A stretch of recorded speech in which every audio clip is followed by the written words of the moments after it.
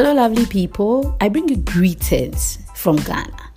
Now, before we get into today's topic, I would like to say a very big thank you to you all, my listeners, who have stuck with me from the very first day till now. Thank you for listening and sharing. And if you are new to, you're welcome. And I know for sure that you learn a thing or two. I'm happy to be back again after a short break. And if you haven't listened to the previous podcast, which was on eating disorders, post-traumatic stress disorder, which is PTSD, and social anxiety disorder, maybe you should. And then come back to listen to today's episode. I disclosed earlier this year that I will be speaking more on mental health and how we can actually get help. If not everybody, there are a lot of people experiencing or having one disorder or the other. So I bring you another episode of a type of mental disorder called psychosis. Part 5. So what is psychosis? Have you heard anything about this type of mental disorder, or have you had any psychotic episodes in the past? Well, psychosis can be described as a condition that affects the way the brain processes information. It causes a person to lose touch with reality. And then people suffering from this particular mental disorder might see, hear, or believe things that aren't real. Now, before we go deeper into today's topic, let's bear in mind that psychosis is a symptom and not an illness. I want to place emphasis on this. It is not an illness, but it's a symptom. It is sometimes triggered by a mental illness, a physical injury, the abuse of substance, or extreme stress or trauma. Psychotic disorders such as schizophrenia usually affect a person for the first time during their late teen years or early adulthood. Even before a person is diagnosed for the first episode of psychosis, one may show slight changes in the way they act or think. This particular stage is called the prodromal period and could last days, it could last weeks, months, or even years. Sometimes you can lose touch with reality even when you don't have a primary psychotic illness such as schizophrenia or bipolar disorder. When this happens, it's called the secondary psychosis. Remember, I said that the first stage of this particular disorder, which happens during the 10 years, is called the prodromal period. And this particular second stage is called the secondary psychosis.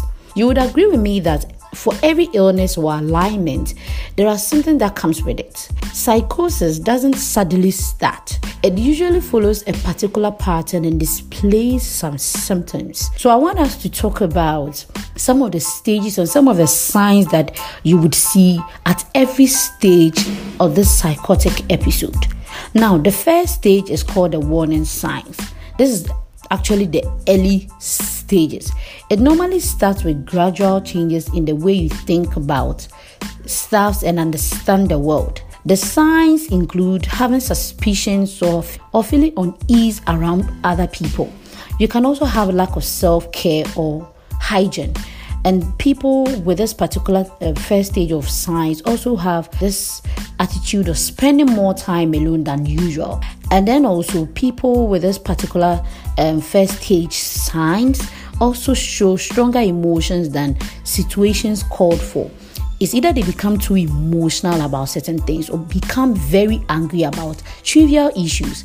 And sometimes too, aside from this particular emotions they portray, they also show up this vice versa emotion that is showing no emotions at all. Situations happen, people get angry, people get emotional, but these people all of a sudden, or one way or the other, don't feel any form of emotion towards certain situations.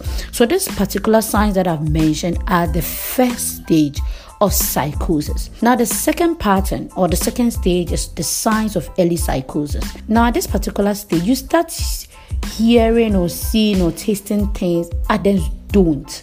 You feel like you're hearing voices that other people do not hear. You feel like you're tasting certain things that people do not actually have that same taste. And then also people try to pull away from family and friends. And they also stop taking care of themselves. Like I said in the first stage, that they lack self-care and self-hygiene. and they also stop being able to think clearly or even pay attention. Now, when you move from the second pattern, you go straight to the third stage. And with this particular stage, it actually comes with having symptoms of psychosis episodes. That is, at this particular stage, you experience every symptom that I spoke of, that is in stage 1 and then in stage 2 combined.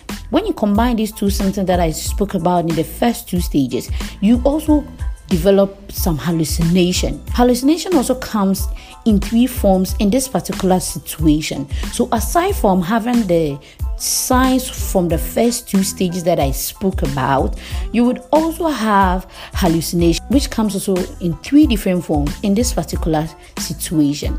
The first type of hallucination is the auditory hallucination. We have the tactile hallucination, and we have the visual hallucination. You know that when you talk about auditory talks about hearing. So people having this particular episode start hearing voices when no one is around them. With this tactile hallucination, a person may experience strange sensations or feelings that they cannot explain. The second form is the visual hallucination. When we talk about the visual hallucination, we are talking about sight or things that we see. So people having this particular type of hallucination tend to see things that do not exist. So another symptoms of psychotic episode is delusions. Being delusional is having beliefs that aren't in line with your culture and also don't make sense to other people. So when somebody tells you are being delusional, the person is trying to tell you that you're not making sense. So let's find out what these particular delusional situation when it comes to the psychotic episode is all about. It actually happens when people think that there are some strange forces controlling them or having feelings or weird actions around them. They also think that they have these special powers and they are kind of some special human beings. And sometimes these people actually feel that they are some form of a god. That is, people who are having these delusions. But then according to research, doctors have not been able to pinpoint the actual cause of psychosis, just like the other mental disorders that I spoke about the previous weeks. But then there are some few risk factors that have been identified, although they have not actually pinpointed what actually causes this particular mental disorder. So one of the risk factors include genetics. When we talk about genetics, we are talking about family history. The second is abuse of alcohol or drugs such as marijuana, LSD, weed, heroin, and other drugs and stimulants. And it can also affect your brain activity in dramatic ways, so that what seems real to you doesn't match with the world. Another factor is experiencing a trauma. That is, experiencing the painful death of a loved one, a friend, a family relative or something, or even being sexually molested, or even sometimes experiencing war. It depends. This particular type of trauma comes per the age you were when it actually happened, and it actually plays a pivotal role in the life of people. Also, when you have injuries or illness, it also has a traumatic episode on people. When you experience traumatic brain injuries, brain tumors, stroke, Parkinson's disease, dementia, and even HIV, these are some few things that can trigger psychosis. So aside from what I have mentioned earlier, let's bear in mind that psychosis can also be a symptom of a mental illness like schizophrenia or bipolar disorder. We'll talk about this two mental disorder maybe some other time. When you experience any of these psychotic episodes, it's important to get treatment early after the first episode of psychosis. That will help keep the symptoms from affecting your relationship, your work, or even school.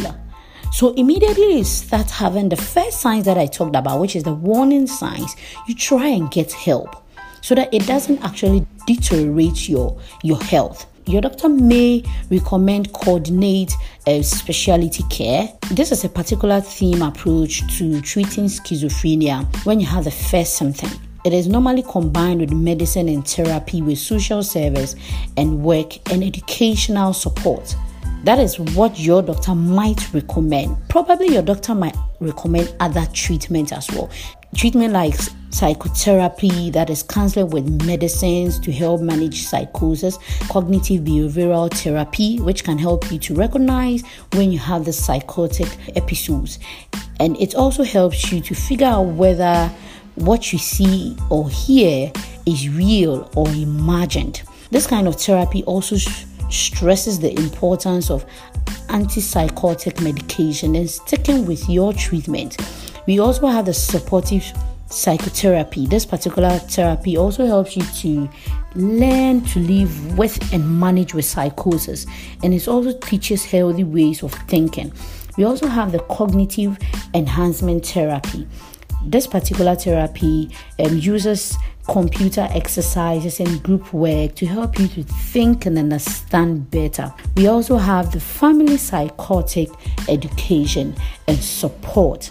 This one is related to involving your loved ones. It helps you to bond and improves the way you solve problems together. And then we have the coordinated specialty care, which creates a theme approach in treating psychosis when it's first diagnosed. That is when you get to the first stage, that is the warning signs. And this particular type of therapy, that is the CSC, coordinated specialty care, combines medication and then psychotherapy with social service and then work. When you experience any of the symptoms that I spoke about earlier on psychosis, please don't hesitate to speak to a doctor and seek help immediately. Your mental health should be your priority. I hope this episode has been very educative and very helpful. Thank you for joining in on another episode, and let's meet on another interesting episode. Thank you, and don't forget to share and never feel embarrassed seeking help on mental issues. Thank you very much. My name is Belinda, and I'll meet you on another episode of my podcast.